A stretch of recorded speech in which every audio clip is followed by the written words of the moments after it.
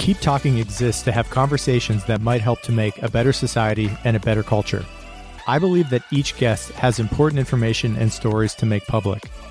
This is the Keep Talking podcast. To support it, please take a second and subscribe to the show. It helps to make this content possible.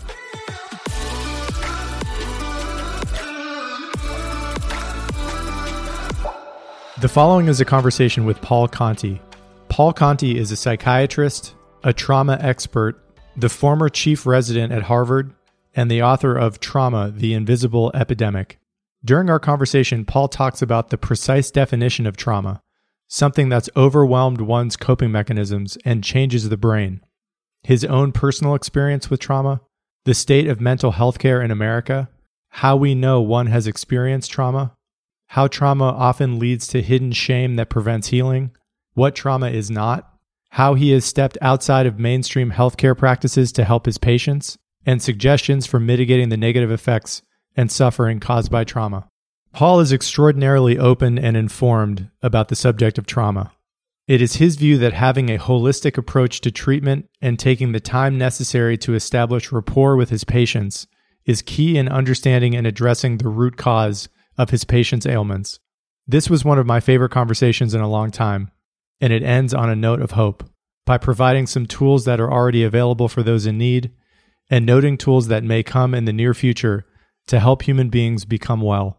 I hope you enjoy this conversation with Paul Conti. Paul Conti, it's such an honor for me to do all these interviews, but particularly this one. Welcome to the show. It's really wonderful to have you, and really looking forward to this conversation. Thank you so much. I appreciate your kind words, and I appreciate you having me on. Thank you. Thank you. You got it. I wanted to start with a quote that I wrote down last night from an interview that you did with Rich Roll, I think about a year ago, and I thought it might be a nice jumping off point for one of the themes I think we're going to talk about during this conversation, which is trauma. And I thought this was very eloquently said by you, and I thought it might be a nice transition into that space. And this is from you. Quote, something happens, this is about trauma, something happens acute or over time that overwhelms our coping mechanisms. It then leaves us different as we move forward. And that difference is rooted in brain biology. There's actually a change in the brain, and that change pushes some things that we know about ourselves out of our mind. We forget things that we knew, and we then ground through the world in a different way, in a way that comes more through the lens of vulnerability and vigilance.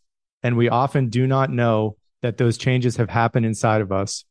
It's a change in life narrative in terms of what do I think about myself and what do I think of my life story. You made a comment after this quote that I thought might be helpful just to clarify, which is, it seemed like you were telling of the definition of trauma that it's really by definition something that resilience cannot prevent one from experience, that trauma supersedes or goes beyond human resilience by its very definition. And I'd love to give you an opportunity to comment on that and any other details that you think might be interesting or important to add to the quote that I just read about trauma. Sure. No, thank you for raising that quote, because it gives me an opportunity to say, if we're communicating about things, we have to define the words, right? And, trauma could have as many meanings as as people who are saying it, right? So we want to define, okay, what is this that we're talking about? How do we want to define it, right? And it makes sense, I think, because we want to understand it and we want to be able to practically intervene, right? To look at trauma as what does overcome our coping skills, right? Which includes our resilience and then changes us. So the idea is it's not a soft concept, right? Because the thought can be sometimes like, oh, trauma is anything that happens to somebody they don't like, or we all have trauma. And it's like, well, what we're trying to define here is something that's medical, something that's neurobiological, that says, look, there's a threshold that can be reached where we change. And we understand that this can happen from acute events. Like that's where it's much more obvious, right? Mm, Someone who witnesses a terrible accident, loses a loved one, something really bad happens, and the person's assaulted, right? That person feels so differently afterwards, and it's a very acute change. mm, And sometimes it happens that way, but sometimes our resilience and our coping skills get overwhelmed a little at a time. There's the multiple hit hypothesis where your resilience takes a hit, takes a hit, takes a hit, and then there can be something that pushes the person over the edge. Or it can be chronic trauma, being denigrated, marginalized, seen as less than, bullied, all the things that happen to people that over time can take their toll. In Portland, there are these beautiful Japanese gardens, and you see where there'll be a fulcrum and there's a drop, a drop, a drop, and then eventually it shifts on the fulcrum. And we can be like that too, where the trauma is inculcated into us, and at a certain point in time, we change. And the point I'm really driving at is that this is medical. It's not a soft thing. It's changes in people where vigilance levels change, our narratives change, our memories change. Because you may have a memory of the same thing before and after, but it was positive what you attach to it and feel about it before, and negative after. So mm, these are real changes in people, which can have dramatic impact, can change the course and do we see this all the time where the course of someone's life is changed, and often they don't even know it. They don't know that they've changed, because what are you trying to use to assess the change? The mechanism inside of us that's changed. But from the outside, doing the work I do, or doing clinical work, you just see like, oh, that is happening over and over and over again.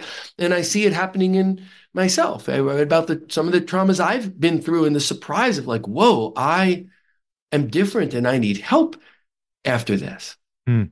It's such an important point. And I don't think I'd ever heard trauma quite defined in that way. And I know you're a psychiatrist, and I know some about your personal story as well, which I'd love to get into during the conversation. How do we know when somebody has really experienced technically a traumatic event? Is it literally something, as you just said, you're trying to use your own system that has changed to determine this, which seems almost impossible, if not totally impossible? How do you, as a clinician, as a doctor, make that assessment to conclusively know that somebody has really experienced a technically official traumatic experience? Mhm, mhm. Even though it's not, as it is often not obvious, Mm, sometimes it is obvious, but there are a lot of signs that we can take stock of. And sometimes the person can take stock of it themselves. mm, We tend to ignore a lot of warning signs inside of us. Something hurts and it hurts, and we might ignore it for a while. Humans do this, so we certainly can do this with mental health things. But people often know, like, is your sleep different? Do you feel different as you navigate the world? When I had these bad traumas early on in life, I realized I thought differently about myself. I could tell, like, I was confident and I thought I could do things, and I feel on the back foot of life. mm, And I could tell that change in me, but it's a very scary change, right? So it's often hard to say something and acknowledge something if you don't know what there is to do about it and you're afraid of it. And because trauma generates feelings of vulnerability, feelings of shame, feelings of guilt, we tend to then keep it inside and not acknowledge the warning signs, the signs of change we may see in ourselves. And people can often see from the outside too that that person is different. They're more distant, they're behaving differently, they're less gregarious. Like there's a lot of things we can see that are markers. And we can also do things to investigate, like writing a life narrative. How do I feel if I write out my narrative and I read that, or I talk to someone who's trusted about my life? Does that sit with me like, yeah, that's what you think of yourself, or am I surprised by mm, it? So there are a lot of markers that people can be aware of themselves, or from the outside we can see. But the huge problem is we tend to turn the other way, including about other people. Like sometimes it's hard to tell someone, hey, you seem different and I'm concerned about you. mm. Right? So we often miss the opportunities to help someone or to help ourselves. And the fact that trauma reflexively makes guilt and shame is a tremendous barrier to getting help. And when we lost my brother to suicide, I realized I had to stop and realize, like, I feel ashamed of this. Mm, But it took time for me to realize, like, this is inside of me, a sense of guilt and a sense of shame, and I wasn't carrying this burden anymore. So I wasn't carrying this burden before, mm, and now I am, and that's really different. And I had to be really struck by that in order to think I need to get some help about this, because I don't actually feel that I or my family should feel ashamed, yeah. but Yeah. I feel it anyway, right? I don't believe that we should feel, but I feel it, and I can't just make that go away because I logically don't believe it to be true. And that's what clicked. If I was in an earlier stage of life in my mid-20s and not gone to medical school yet, but it was that triggered in me. Hey, you have to get some help now. Yeah. I know in reading your online biography that one of the words that's associated with, your practice and your interest is holistic. And I think one of the things that's very admirable about your career, just in becoming more familiar with it, is how open you have been about, your own life. And I think it's rare to find someone with your background and your credentials and your position in life to be so forthcoming about, your own personal experience, not being this distant figure, this distant doctor, but somebody that is much more relatable because of, what you've gone through. And you alluded to this just a second ago about what happened with your brother. And if you're open to it, I wanted to see if we could give a little time and space to, talking through your own journey and obviously the trauma that it sounds like you experienced with what happened with him, and then how you worked through that. Because I think for a lot of people who might be listening to this, that's really right. It's hope that they're looking for, and anything that you might have to share with that, I think would be extremely valuable. So I'm happy to do that. Happy to do that. Yes. Yes. So one maybe a place to start, right, is there's a lot written about, like, post-trauma resilience, how, like, Mm, things that are traumatic can make us stronger, and that can be a part of our stories too. But it is not true when people say, oh, whatever doesn't kill you makes you stronger. I think that is absolutely not true. Whatever doesn't kill you can almost kill you and leave mm, you a lot weaker, or leave you changed, or leave you not understanding yourself, or lost in confusion and fear and guilt. So in order to have things be better after trauma, the vast majority of times we have to have an understanding of what has happened. So for me, one of the things that happened afterwards was a sort of shutting down of my feelings about my own potential, mm, right? What I could go out and do in the world, or what I could achieve. And to sort of confront that in therapy, like, what does this mean? What does it say about me, and what does it not say about me?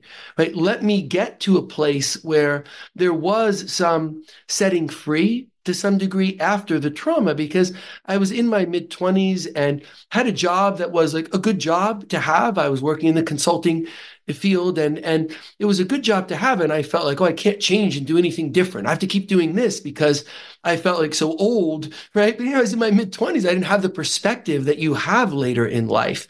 mm, And through the therapy process, it set me free in some ways to go do things I wanted to do. Like, I'd been thinking, do I want to go back to medical school? And on the other side of that, I thought, wow, we have a much better understanding of what really matters in life, and that I'm young enough, and I'm alive, I'm healthy. If I really want to go do this thing, then I can go do it. And I did. I had to go back to college and take the pre-med classes I didn't mm. take. Like, I went through it, but in order to get to that place where there can be a silver lining even of the worst trauma, because it can set us free, to do things that are inside of us to do, and also to want to make some change. It was inside of me that, hey, this is just so awful, and maybe I want to understand more and help people in some way. I didn't really know what that meant. It didn't mean for me, I'm going to go be a psychiatrist, but the idea that maybe I'll be a physician and I can kind of work against just badness and illness and loss, but I had to get to it by really confronting the guilt, the shame, the fear, the vulnerability, by having some help so that the trauma didn't just shut me down like it does a lot of people Mm, who on the other side of trauma, again, being assaulted, losing a loved one, whatever it may be, or even chronic denigration, kind of are scared of the world and and don't have the confidence in themselves that they once had. And unfortunately, a lot of times that's the person's story. mm, I mean, that can go on for the rest of people's lives. And that's one of the things we're absolutely trying to prevent, right? It's not just the really bad outcomes, but it's the outcomes where potential is not reached. The generative drive of striving and doing and being in the world as best we can be, whether that means growing a garden, finding a relationship partner, being a parent, having a better job, going hiking, whatever it may mean.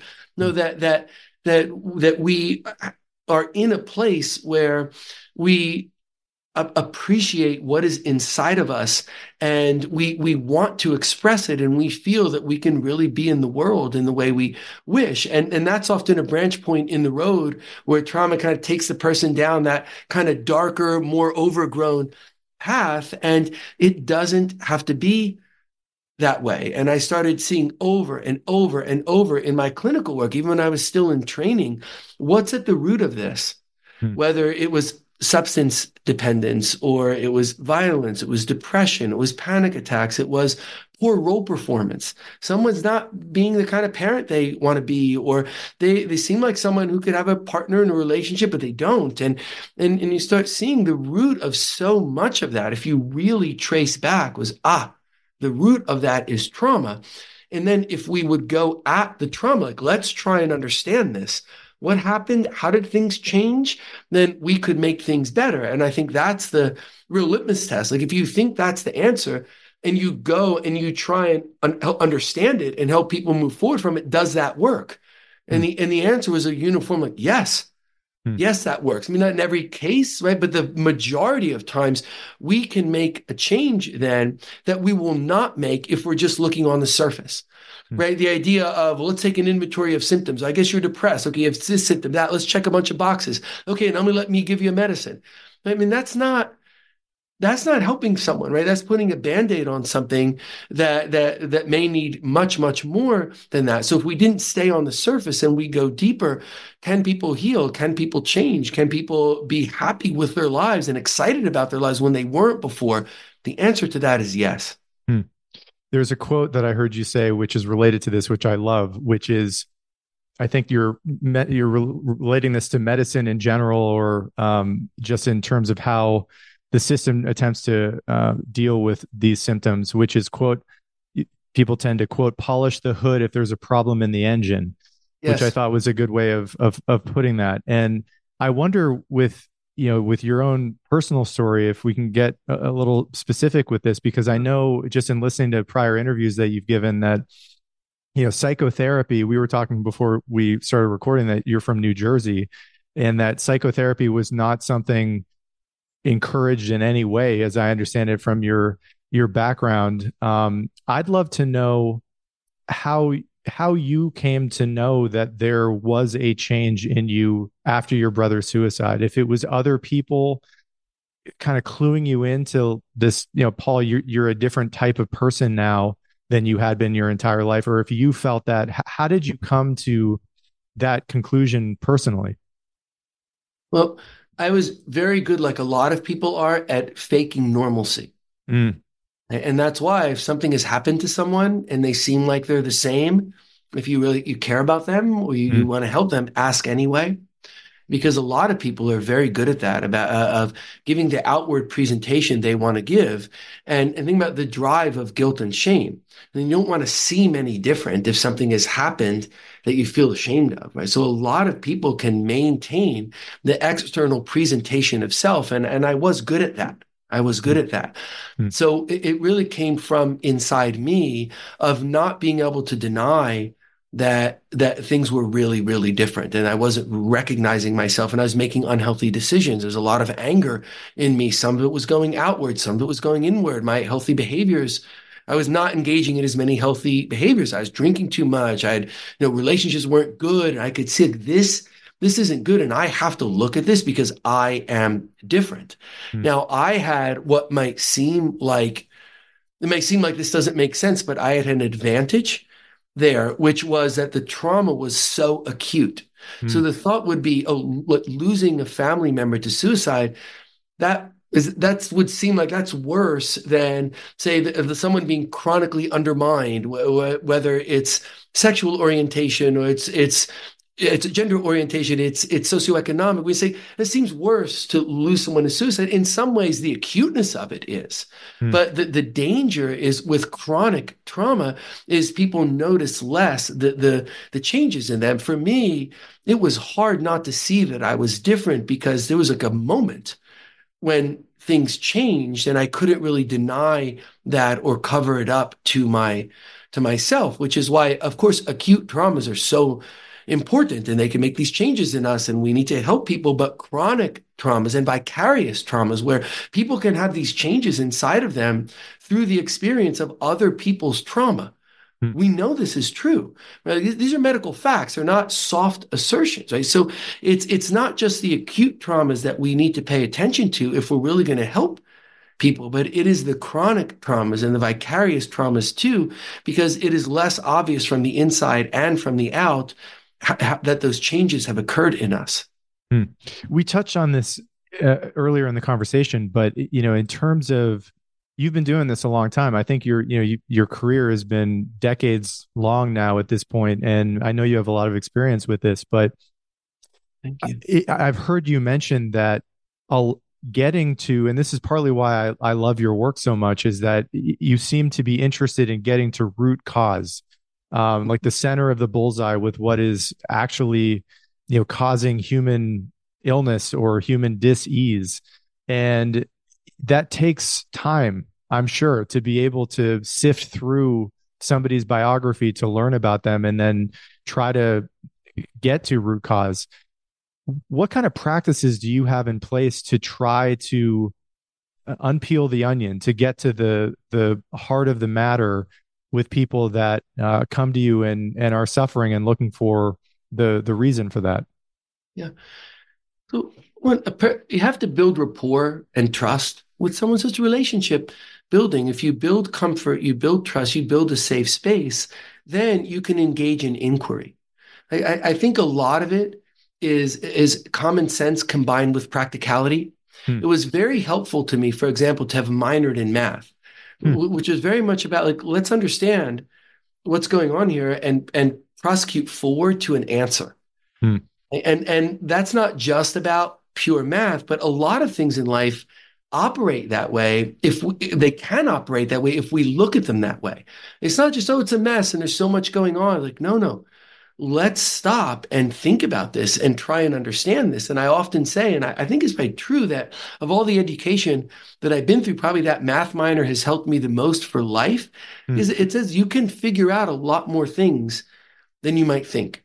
And a process of building trust, building safety, and rational inquiry is immensely helpful. I think it has also helped me, linking to what you had said before, for me, maybe not for others, but for me to have come to medicine as a second career Hmm. was very, very helpful because I came feeling like an outsider. But I wasn't pre-med in college. I had to go back to school to take those classes, and I felt like a little off kilter and as an outsider. And I thought, oh, I won't feel that way after a little while. And I think it's been very good for me that I still feel that way. I feel in some sense inside because Hmm. I'm a practicing physician, but I also feel outside. And I think that has been very helpful because if you stand outside of something, you can have a better view often, not always, but a better view of what's going on inside of it. And this idea that what's going on here is a lot of polishing the hood. And if you have 20 people that take their car and say, I'm not happy with my car, and you polish the hood on all 20, probably one person that's going to be the answer. They needed the hood polished. The other 19 still have the problem, right? And just seeing that over and over, and also seeing, I come from a family where a lot of, as people got older, they were immigrants. They spoke broken English, they spoke unclear English, they weren't educated, and they were treated very poorly as they started getting older and getting sick. Not always, but a lot of times I saw they were intelligent people. They were just coming from a disempowered place, socioeconomically, linguistically, and just how confusing and infuriating it would be to see like, people in white coats when somebody was sick coming out and saying things that no one understood. Mm. And it's like there's a common sense of let's engage with people. Let's build some realness between us, some back and forth between us. And we may not be able to solve everything, but I'll be damned if we can't get pretty far in our efforts to understand. Yeah, I love that approach. And I also think it's so important, which you started the conversation by commenting on as well, of defining terms for clarity. And I think there's something probably related to the math side of your brain that might go in that direction. I tend to be the same way. And I wonder for people that are listening to this or getting familiar with your work, a decent question might be, how do we know when something is not trauma? Because I'm sure it's more in the zeitgeist, it seems like these days, to link enduring issues in one's life to a traumatic event in the past. And I have no doubt that that is the case probably in far more instances than we tend to appreciate. But to invert that, how do you, as a clinician, as a doctor, um, flip that on its head and have a sense of something that is an issue not necessarily being the result of trauma? I'm sure this is something you've given a decent amount of thought to. Yes, yes. It's really all in the history taking. It's all in understanding, did that person change? Because quote unquote traumatic things that may not make changes in the brain, can be rationalizations, right? Which is not helpful to a person, right? So if we see that that wasn't real change, but say a person was going down a disempowered course, and they're using denial and rationalization of like why that's okay and why they're not good enough to do better, and then this something happens, say, and it just plays into that narrative of self. Well, maybe there are other traumas predating that put the person in that place, but that particular thing doesn't then seem to have changed them. Hmm. Whereas if people are very clearly different, and examples I give, like again, this is black and white in many ways. I give an example, often it's a real story of a woman who is coming from a disadvantaged place and had won some award earlier in life and was so proud of that because it showed, hey, you're smart and people recognize that and you can go do something. You can go do what you choose. And she was so proud Hmm. of that. But after trauma, she saw it in a different way and did not know that she ever saw it different. That was a mockery afterwards. You're never going to get anywhere. So that award is some joke, the best thing that'll ever happen to you. And she's in a sense rubbing it in her own face that she couldn't do better than that. Now she knew better before the trauma, and after the trauma, she didn't know that she ever knew better. Hmm.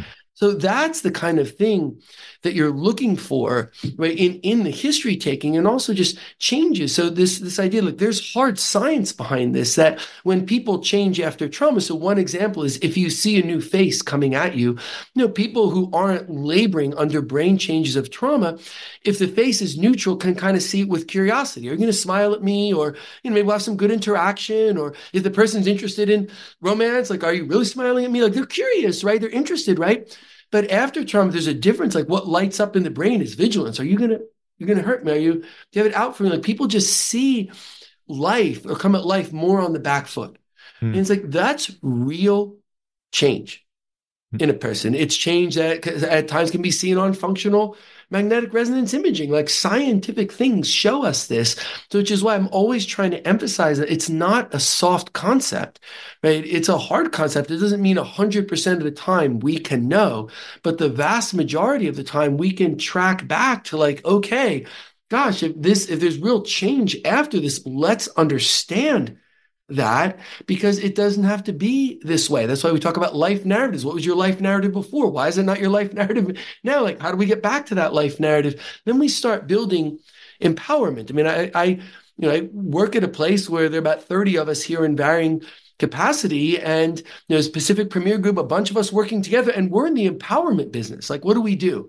We're in the empowerment business. Sometimes that's through intensive work, sometimes it's through consulting work, sometimes through hourly work. But whatever it is, it's the idea that people are stronger, healthier, empowered when Mm, they leave. And trauma isn't all that we do, but boy, it ends up being at the root of most of what we do, because I think it's at the root of most of what is ailing people. mm. To me, Us. yeah, yeah. And what's so fascinating about this in part is that people may not even be aware of it, that Right. That's that what's they may most have fascinating. changed. And Yes. and for people that, yeah, I think you and I probably swim in these waters more than the average person. You definitely do in terms of thinking about human problems being rooted in this. But for people that don't, that are maybe hearing about this for the first time, what are the most common um, stories or the most common events in people's lives that tend to cause a truly traumatic event in somebody's? Obviously, you were talking about acute instances like what you experienced in your 20s with your brother, but what typically do you come across, if there are any, prevailing um, events that are probably worth mentioning, just to have people maybe put on their own personal radars? Right, right. And sometimes when we're talking with someone about how they're doing, whatever it may be, someone new, I'm just trying to come to understand them. It is remarkable how we as humans can just gloss over very, very big things. Hmm. Right? And a woman I know very, very well and wrote a story about her for the book, and she's given me permission to talk about her in ways someone might identify. We've talked about this. Um, because her story, it's so compelling that when she first came to me, she had had this terrible trauma, but she was treating it as if it was not meaningful because it was a long time ago. Right? So she wasn't honoring, like, she was different after that. But because of the passage of time, and I think the fact that others around her, the world around her, hadn't paid enough attention to it, and then she hadn't paid enough attention, then she says it in an offhand way. I'm like, whoa, let's talk about that. And just that was the place where her life changed. Hmm. But she had to realize that thing that I just say as part of my history is not a small thing. And it struck me from the outside of, whoa, and that's not because I'm a psychiatrist. Like, it would strike anybody who's hearing that, like, you just said that in the same breath as smaller things, but let's stop on that, right? So one aspect of it is there can be big traumas that we gloss over in part because of guilt, shame, confusion, fear, whatever else may be in us.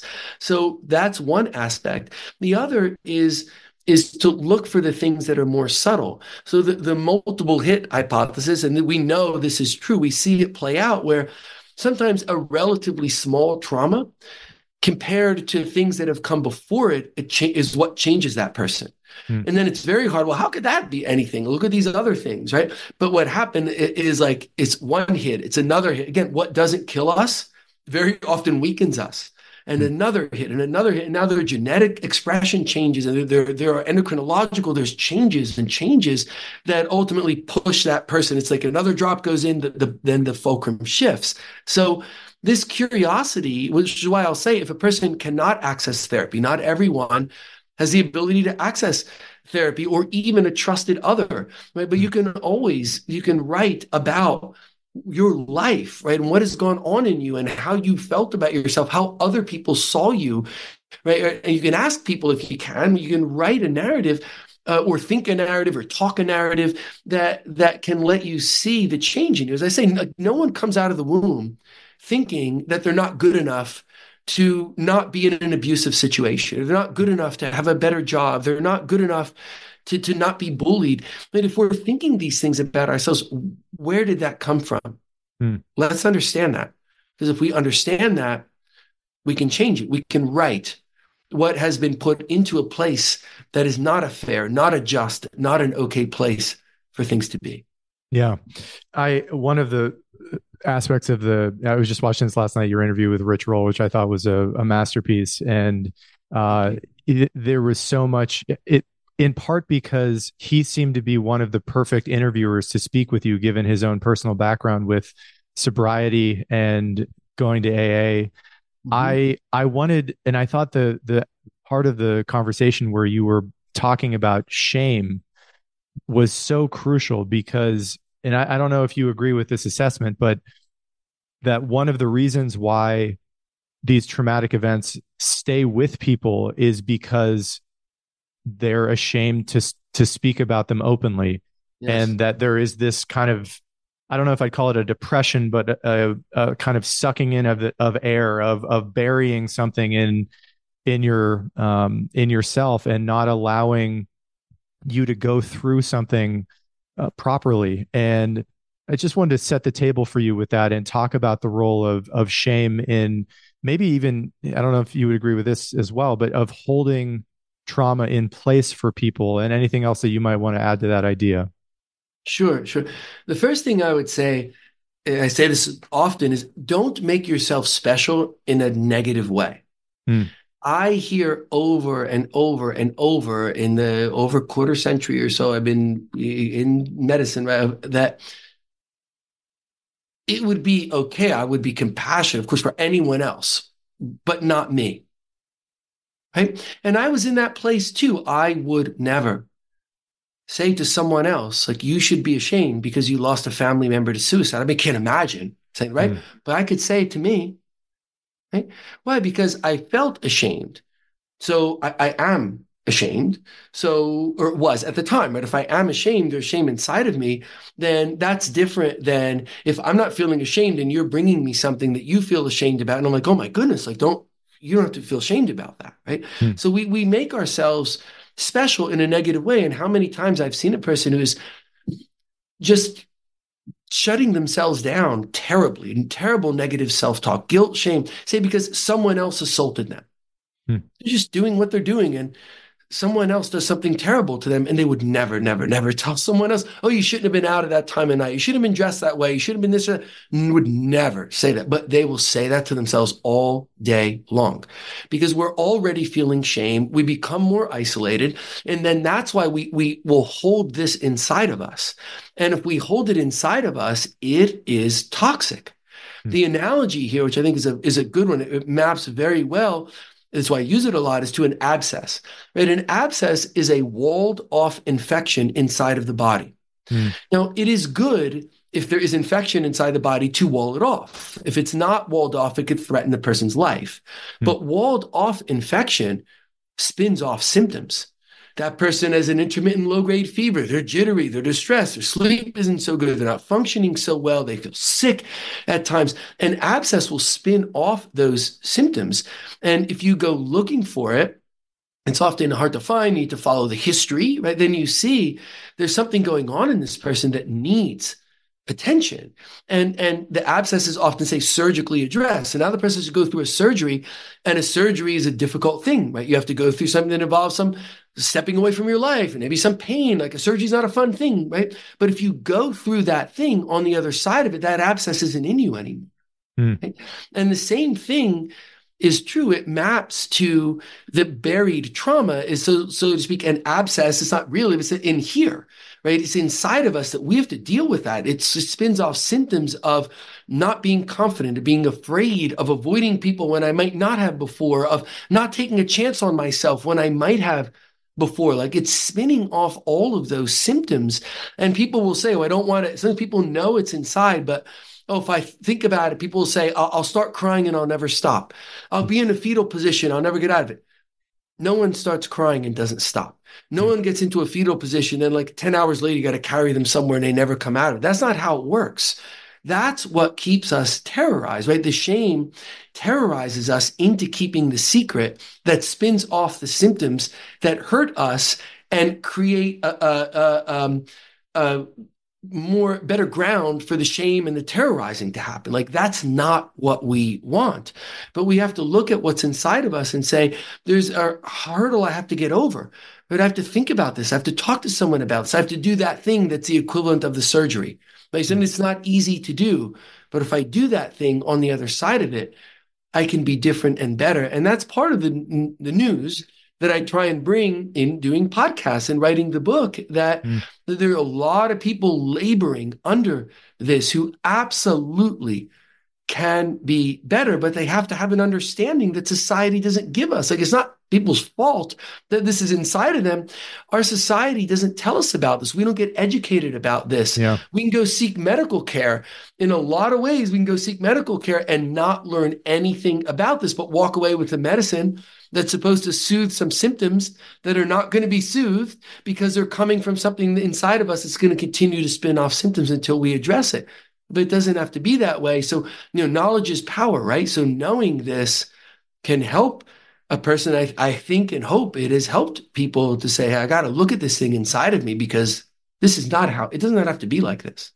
To me, this seems like one of the great areas of hope of modernity. There's a lot of downsides to modern technology, but this is not one of them, Mm-hmm. in my Right. mind, of spreading this. And there's a line that Rich gave during your conversation, and this is related to AA, that shame cannot stand the light. And as you were just speaking right now, I was thinking about, so much of overcoming a lot of this seems to be rooted in a degree of courage, of being honest with yourself and being vulnerable in addressing things that you may not feel comfortable speaking about. And I was thinking about this a few minutes ago about how this is probably, I don't know if you'd agree with this, but that this might be a more difficult task for men, Mm-hmm. especially in our culture. You were just talking about how our culture doesn't educate people about this, and that if you're handed a brochure and given a pill, that probably even makes you feel even more isolated and ashamed, because you've gone to the person that you think is there to help you, and there's been nothing that's really even gotten close to root cause of what you might be going through. Um, Yes. does anything about that resonate about, obviously this is extremely important knowledge for everyone, but that this is really potentially even more of a danger or an issue for men specifically? Yeah. So we know this, and it is the truth of it. The world is not a binary place, right? In terms of gender, sexuality, almost anything, Hmm. right? Hmm. But here, what you're pointing out is that if we say, okay, there's a locus of people, right, in one place who access care less, like Hmm. men. Right? Hmm. And that creates other problems. So people aren't accessing care; it's still inside of them, and you see a lot of acting out, right? You see more violence, you see more the kind of things of driving that creates an accident, get somebody really hurt, right? Because there's frustration and tension inside of a person. They don't know where to go. Now that doesn't just happen in men, but it's socially Hmm. um, pushed forward more in men who are less likely to access care, right? Then women are more likely to access care. Now that's good.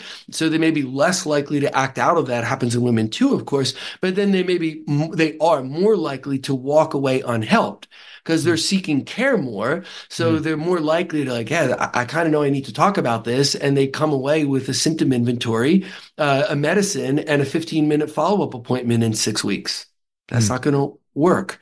Right. So the way the system is now kind of doesn't work for anyone. It doesn't work for any demographic or for the demographic of all of us taken together. But we do want to be aware of what particular liabilities are. And in men, it's less access to care, more acting out. It's women's was more access to care, and then the access to care providing disappointment. And I Hmm. think you're right. Sometimes it takes another time. Right. I mean, I've said to people things that a lot of times surprise people that, you went to a therapist and that didn't work out. Like maybe that person was good at their job, but it wasn't a match. Like a lot of times, maybe that person wasn't so good at their job. Hmm. Like that's true of humans, like, in whatever endeavor may be. So if that didn't work the first time, like think about why. Hmm. Maybe it didn't work because you were so shut down and then you thought the other person couldn't help you, or maybe the other person wasn't paying attention. Whatever it is, go at that again. Try again. Like this is your life. Mm, right? So try again and build that courage. I mean, I still remember going to therapy after the loss of my brother and feeling very, like sneaky about it to go in as if I'm doing something shameful because of something shameful, mm, right? And then going in there, and I remember that the person like didn't shame me. Like it meant so much that she wasn't handling me with kid gloves either. That she was just like, yeah, it makes sense that like you're not doing so great and you're depressed and you're acting out and you're not like, yeah. And like it's so validating. And oftentimes that's what people need. And when people will say the thing that's been on their mind, I was abused. They'll say I was molested. They'll say it. And there's a way that like they've said the shameful thing for someone to recoil. mm, So you build trust as best you can, and you let people hold up like, is that shameful? And a lot of times, like for me, having it validated, like, oh right, that does make sense. And then I could map. It's not like I didn't understand that because I could understand it for other people. And I'd had people around me who'd lost family members to suicide, and I certainly understood. I felt a sense of compassion and like what could go on and change inside of them. So I could map to something I understood, but it's like the light bulb of like, hey, that's me too. mm, And that's often when people are really turning the corner, when they can stand outside of themselves and say, you know, that child that was really hurt was and is me. mm, That person who was assaulted, I can stand out front and side. That's me. And they can stand outside enough to see like that happened to me and then feel the compassion. Some people use the empty chair, say to another person. Sometimes I would say, okay, we have another person coming in. The patient is, it's not true, but it's in the service of helping them that, okay, someone's coming in next who has the same exact issue that you do. Can you please just stay around and tell them how bad they should feel about it because they were mm, attacked or they were denigrated because of their gender, their sexuality, or this, like, please stay and like tell that person how that's so horribly them. You recoil, right? But they get it. Like, but you're saying that to you. mm. And it's not okay to say outward to someone. You can't even say the words that you would say to someone. It feels so, my God, I would never say that to someone. But you're saying it to yourself. And that's why part of understanding is what is your narrative inside? It's not Mm. just what you write down. What is your self talk? And a lot of people have very, very negative self talk. And if you stop and you ask about that, yeah, I'm always saying like, oh, you can't do that, or what's wrong with you, or there's a lot of this going on inside of people. Let's get curious about that, and let's not treat ourselves worse than we Mm. would treat anyone else on the planet. Like oftentimes that's a theme. Man, it seems like so many people probably are not seeking help because of, we're both Americans, but because of our cultural conditioning that they've basically been persuaded that they're not worthy of healing something in themselves that's bothering them.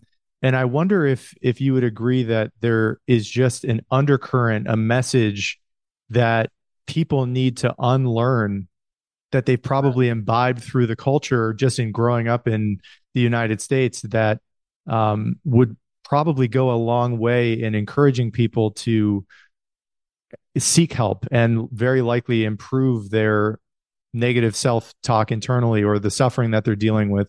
If you agree with that, what is it that we need to unlearn, generally speaking, about trauma and anything else that we've already discussed today? Yeah, the problems are definitely present in this country. I think they're present a lot of other places, maybe most other places, maybe all. I don't know. I haven't Mm, been everywhere, but yeah. this is a very, very common.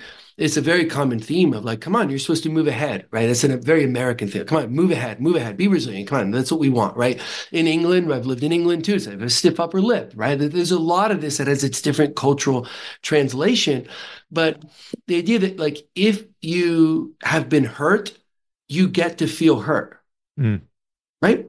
If someone you have an injury and like your leg is badly broken, like no one says you don't get to be like ow, right? Like you get to go ow, and something happens then. Like maybe you need a surgery, you need something to repair the leg. Like we understand that, right? That's true for the things that are what most important in our brains. Like we know if you are laboring under the brain changes of trauma, you are older than your age. Mm, What I mean by that is you may be like, oh, that person is 40 years old or 50 years old or 70 years old by the calendar, but really they're older than that. mm, They're not 40, they're 45. They're not 50, they're 56, right? Because that's what happens. So think about this. We age greater than our calendar years from trauma. Like this is real. mm, And if we don't acknowledge that it's real, then we're laboring under something that's so false that it brings terrible things, which is why I will say often our medical system has evolved in a way that is all about throughput, right? Because so much of it, if not all of it, the vast majority of it is about money. Right? So that's another route in to say, we so look at a short-term perspective, right? Like what do things look like now at the end of this week, at the end of this quarter, like as opposed to being stewards, right? So of say a business or financial resources across time. But even if we just, is what I'll say, even if we just let's take out of the picture people and their suffering, mm, which is not what we want to do. But let's say if we do that, there is so much cost to this. mm. There's billions of dollars of cost in lost productivity, emergency room visits, medical care, way more than half of people's complaints to physical medicine doctors. That's everyone practicing medicine who's not a psychiatrist, right? Are coming from mental health sources. Like there's data that shows us that we are costing ourselves billions of dollars because we're looking so short term. So if you come in instead of saying, hey, let's try and understand what your symptoms are in 45 minutes so we can write a couple of medicines without making eye contact, is that more efficient? I mean, it is in the moment. You only paid for 45 minutes, some system of that person's time, and the medicines can be not that expensive, right? So is that saving money? It is if you just look at it like this. Mm. It is not if you look at what is the toll. We see in the studies are out there. What is the toll of depression on the economy? It's huge, and Mm, not all depression comes from trauma, but a lot of it does. mm, So it's this idea that let's go for what the systems that have by and large control are interested in. Right? It is not better just from a dollars and cents perspective. In fact, it's just tragically wasteful. yeah. It's tragically wasteful of resources. Now let's go back to what we factored out for sake of the argument, which is human suffering. It's astronomical, and so much of it is preventable. So Mm, much of it. mm. Well, Preventable, it's treatable, it's changeable. I mean, Paul, your energy for this, your vitality for this is palpable just in this one conversation. I mean, I have a lot of admiration for how much of your life you've dedicated to trying to help with this. And I think a lot of people who have probably been patients would hear what you just said and completely agree with it. And you used the word earlier, rapport, that Mhm. rapport is so important in navigating these waters to try to understand what might be at the root cause of somebody's suffering. How long does it typically take you when you have a new patient to understand their biography and the root of their own trauma? And I'm sure a lot of people who are listening to this are wondering, how have you made this work, just, economically speaking, which I think we've all had that experience of going into a doctor's office and feeling like cattle. Like Mhm.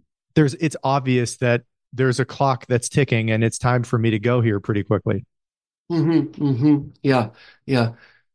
Um, you know, building rapport is as different as there are people one Yeah. is trying to build rapport with.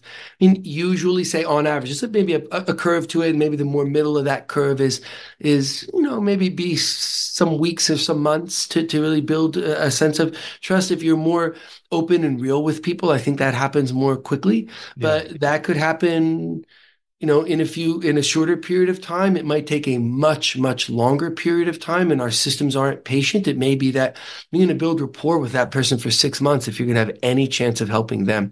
But our systems gave him 10 sessions, right? And like they failed their treatment after 10 sessions. And like there's a real talk about tragic.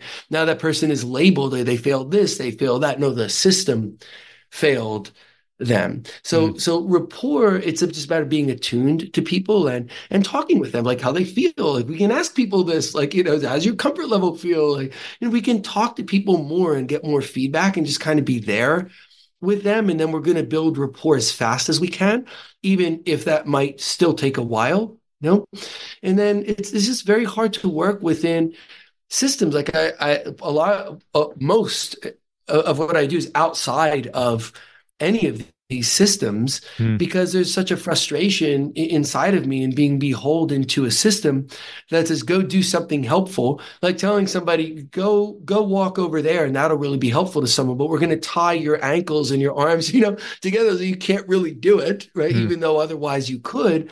And but there are ways around it. I remember early in my career, being in a system that was 15-minute appointments, and then I had people like I need to learn about them. So I realized, you can have a lot of 15. They're not looking one to another.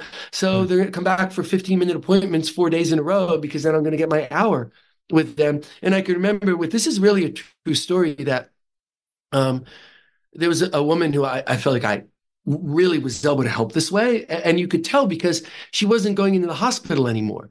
Mm. So it's not just like I feel I help her. Her average of X number of hospitalizations over a 6-month period is now gone like this. Mm.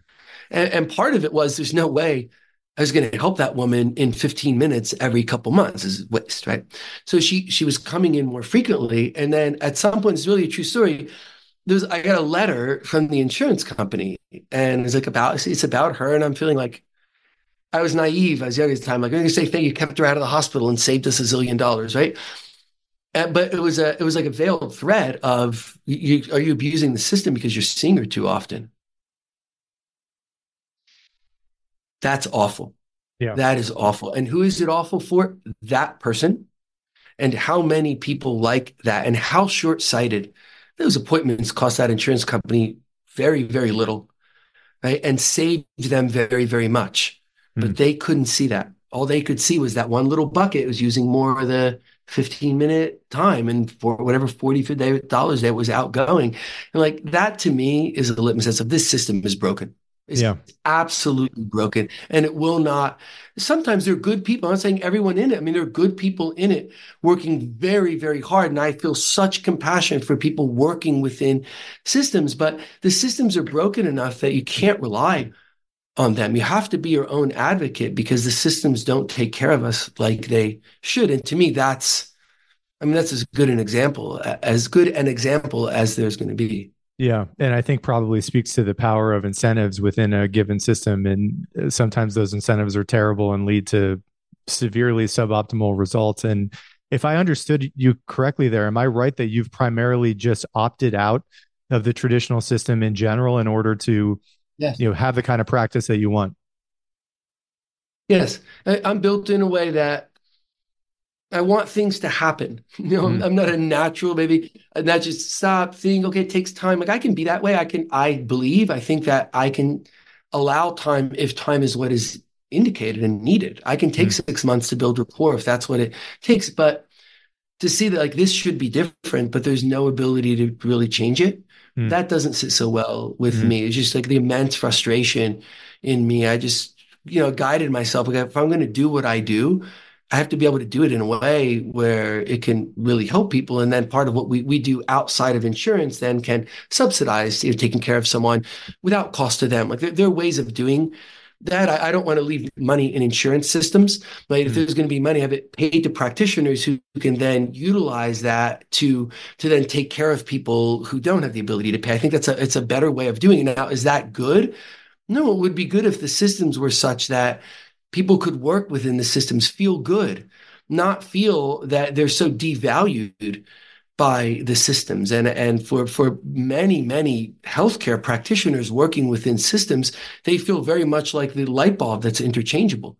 Mm. So like these systems, many of them are miserable to work in. And we know that from rates of depression and rates of suicide in healthcare workers. How much, and this way I look with admiration, how much did people suffer who worked in hospitals during the pandemic, but they did it anyway. Mhm. Right? And what happened, having worked in hospitals, I know what that means. I don't know what it means to work there during the pandemic, but I know it was much harder than what I did, which was very hard. What Mm. happened after the pandemic? Not much difference. No one said, like, are we going to honor these people? Like, what are we going to do to help them go forward? It's like they go back to what they were doing before. And, we have this rush forward, rush forward, rush forward. And I've said this many times, and I think this is true. We do this as a society. This is more an American thing. It happens in other places too, that we rush forward so quickly that we just trample people Mm. along the way. And we don't really see it, because when someone who has suffered from trauma, then their horizons change. The young woman I told you about who changed in her thought about the award, she's dead. And there's no like, oh my God, she's dead. Like, that's it. Like, a lot of these things happen, and we don't, as a society, say, oh my God, that was a young person. That didn't have to happen. Mm. We just go along. And maybe I think we as a society trample people like that. And what we don't realize is, even if we can't say, hey, this is not right, what maybe we can anchor to is any one of us can be that person who is on the ground and potentially trampled. Like, I was there, and I've been there since I've been a physician too. Like, it's just because you're not insulated from any of this. Like, we're all people, and we could all be that person. Are we going to just move forward and trample, or not? And I Mm. think for us to stop and say, whoa, like, this healthcare system is broken, how we're handling so much of this is not okay. We need to change this, because this is about us, Mm. all of us. Yeah, beautifully said. And I know we've talked a lot about trauma and your work in trauma today, and I'd love to, if we can, maybe transition to some tactics that you often will offer to people to try to help relieve suffering. I mean, it's obvious just in speaking to you how much you must care about your patients. And one comment I heard you say in an interview that I was listening to is that one of your most common suggestions is that people stop watching the news. Um, Mm-hmm. and I'm sure it's case dependent and person dependent in terms of what you Right. suggest, but what are some of the more common habits or lifestyle changes that you find may actually help people work through some of their trauma and mitigate a lot of the suffering that they're experiencing? Mhm. This may sound simplistic, but I think it's not. It's just starting from a basis of, like, are you taking care of yourself Yeah. reasonably or not? Right? Because there are two things that can come of that. One is, if the answer to that is no, there are things to change. There are things to change. And one of those things might be, like, I need to get more rest. Right? That Mm. that might be a thing. I need to get more exercise. I need to eat better. I can't be doing things the way I'm doing them, where I'm just running myself down. Like, maybe those are answers, right? So Mm. it tells about things we can do better. And then it also begs the question of why.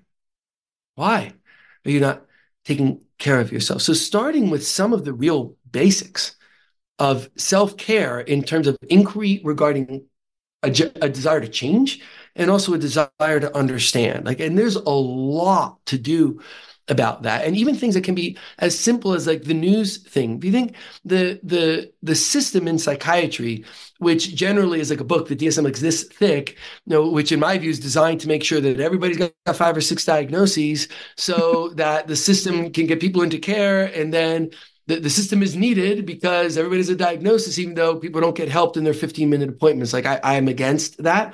We Mm. need to understand categories of illness, what changes biologically in depression or in addiction. We need to understand these things.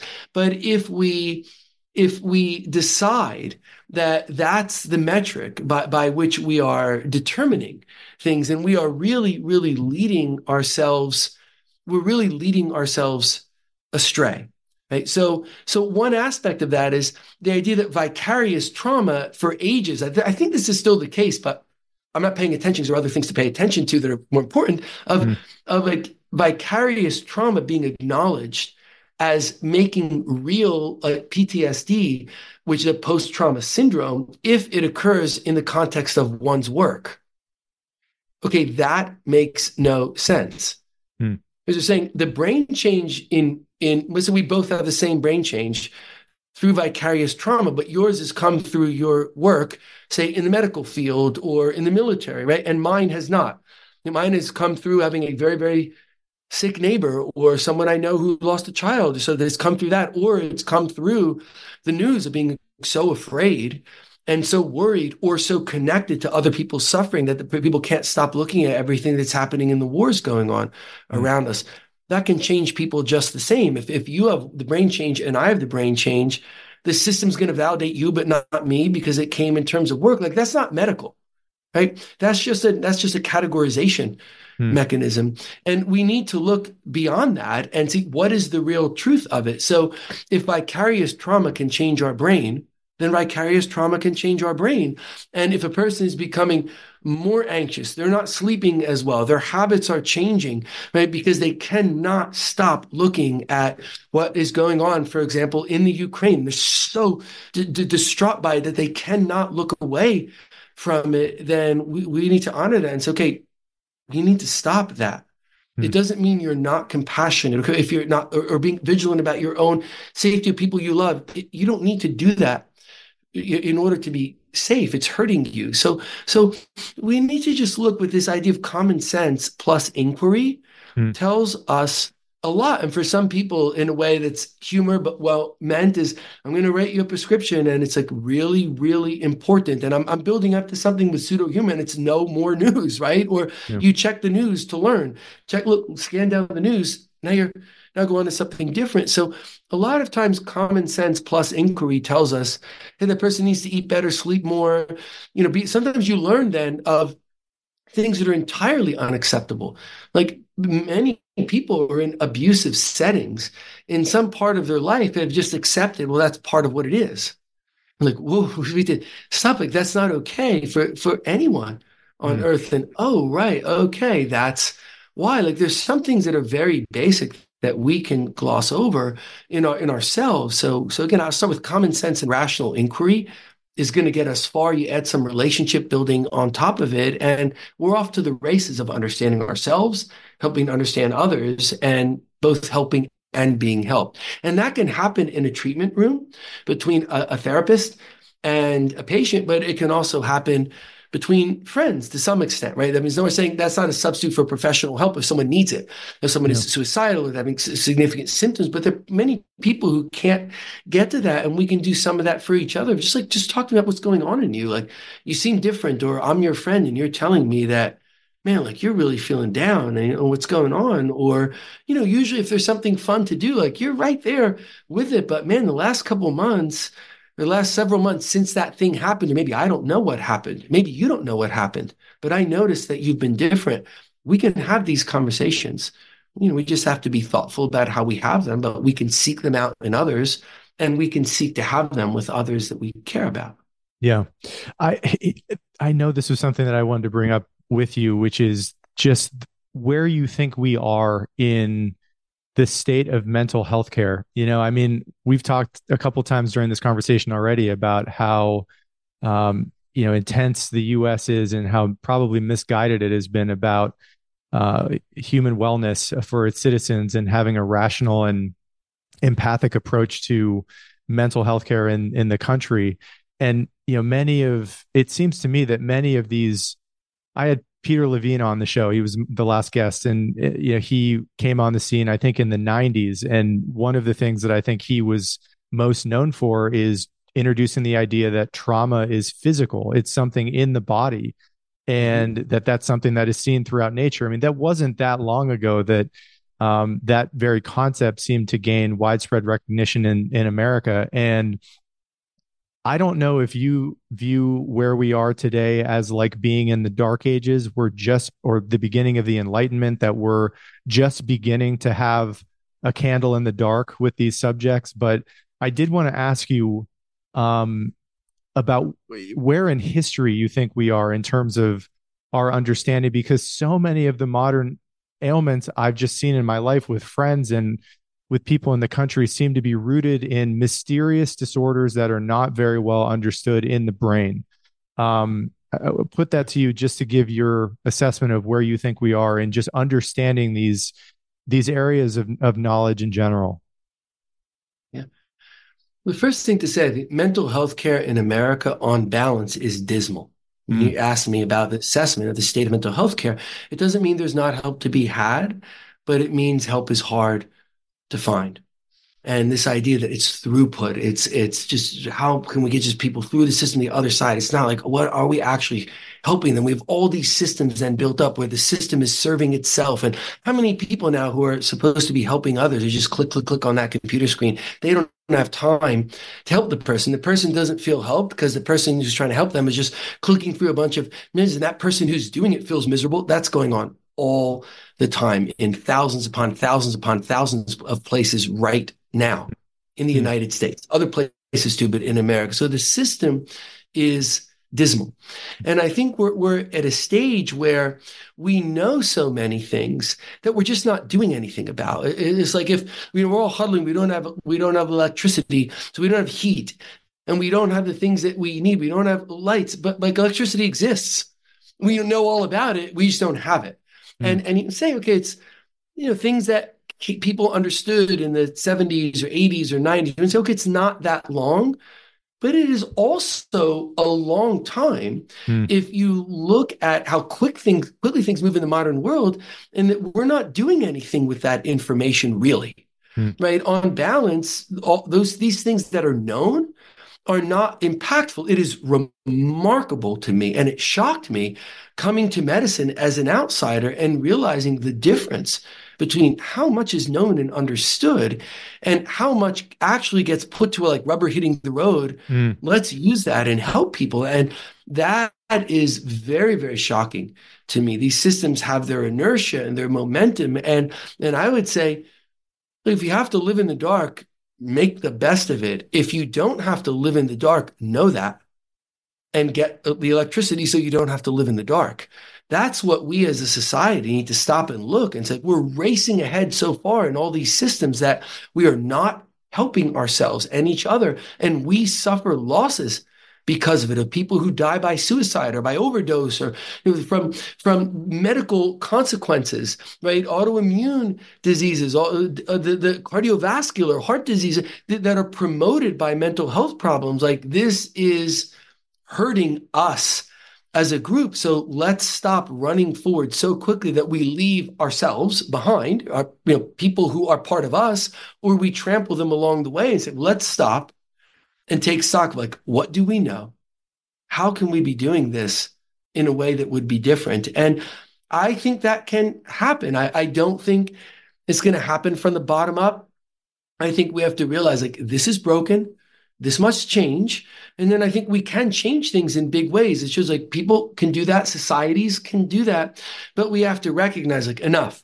This isn't working and we're not going to fine tune it here or there. We have to stop and look at this and say, what are we doing? Mm. And how can we do it differently?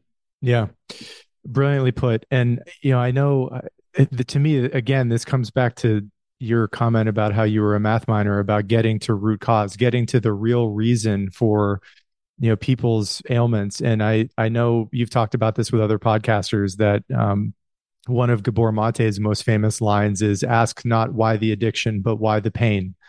And Yeah. I think that's such a pithy but important way to frame one of many areas in which trauma is inflicting suffering in our civilization. But I know we're getting Yes. towards the end of the conversation, Yes. and I could talk to you all day long, but I want to Thank I you. want to give a little bit of time for what you're hopeful about and the future. And I know, just one thing that I had an interview years ago with on this show with a man who did MDMA work for MAPS in the early Hmm. Hmm. trials, and that I know specifically seems to show a lot of efficacy with trauma, with PTSD.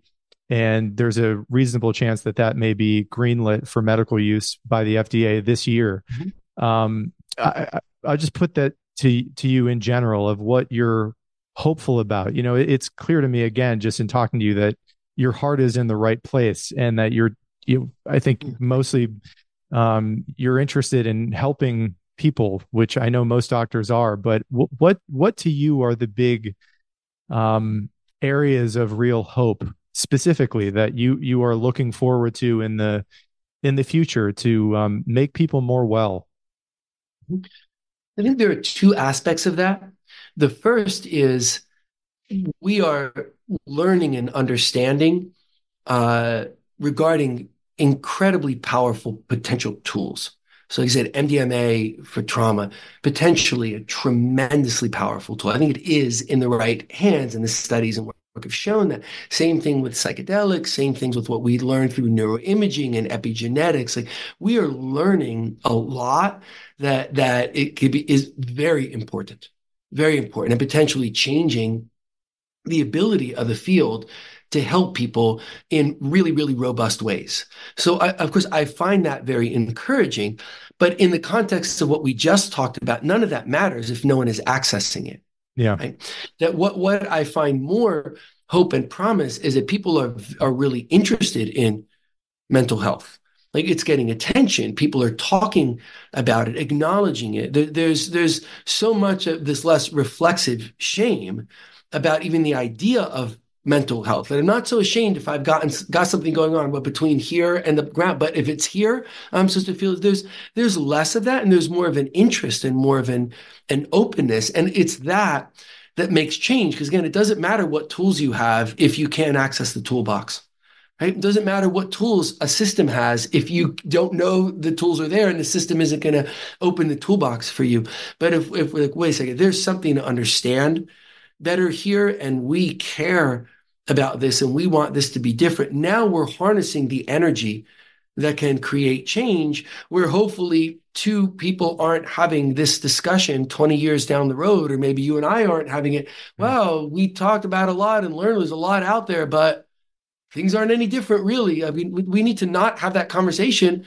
I don't think a few years down the road, let alone far down the road, that maybe now there's the wherewithal of saying, hey, enough is enough. Because you know who's getting hurt and dying? Us. Mm.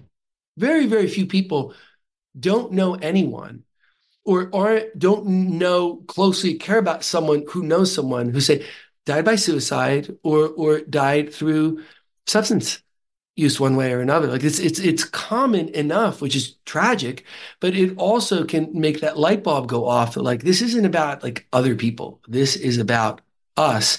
And again, if you think this system isn't trampling people and that you or someone you love couldn't be trampled, you have your eyes closed. So it's the realization of that truth that I think starts to give me the incentive, the will to look at this and say, enough is enough. We need to change. Fair enough. I think that's a great place to end. Paul, I just want to say again how much I admire your work and for your openness and for your willingness to share your stories. Absolutely. And I've benefited from it personally. And I know I speak for a lot of people in commending you for your openness to the public and the way that you have been over the past many years. So really appreciate you giving me the time. And to me, that's a great source of hope for the future. It's a turbulent time, obviously, as the world always is. But the fact that there are these tools and that the increasing knowledge that the mind is malleable and that there is hope for people that are really suffering is just an amazing and I think very optimistic fact about the world we live in. So thank you again so much for doing this. I really, really appreciate it. Thank you. I so appreciate you having me on and leading the discussion that gets this out to people. So thank you very much for what you're doing and for having me on. I very much appreciate it. Thank you, Paul. Thank you for listening to this episode of Keep Talking. If you're finding value in this podcast, please consider supporting the show via the links below on Venmo, PayPal, or Patreon. Your support helps to make these conversations possible.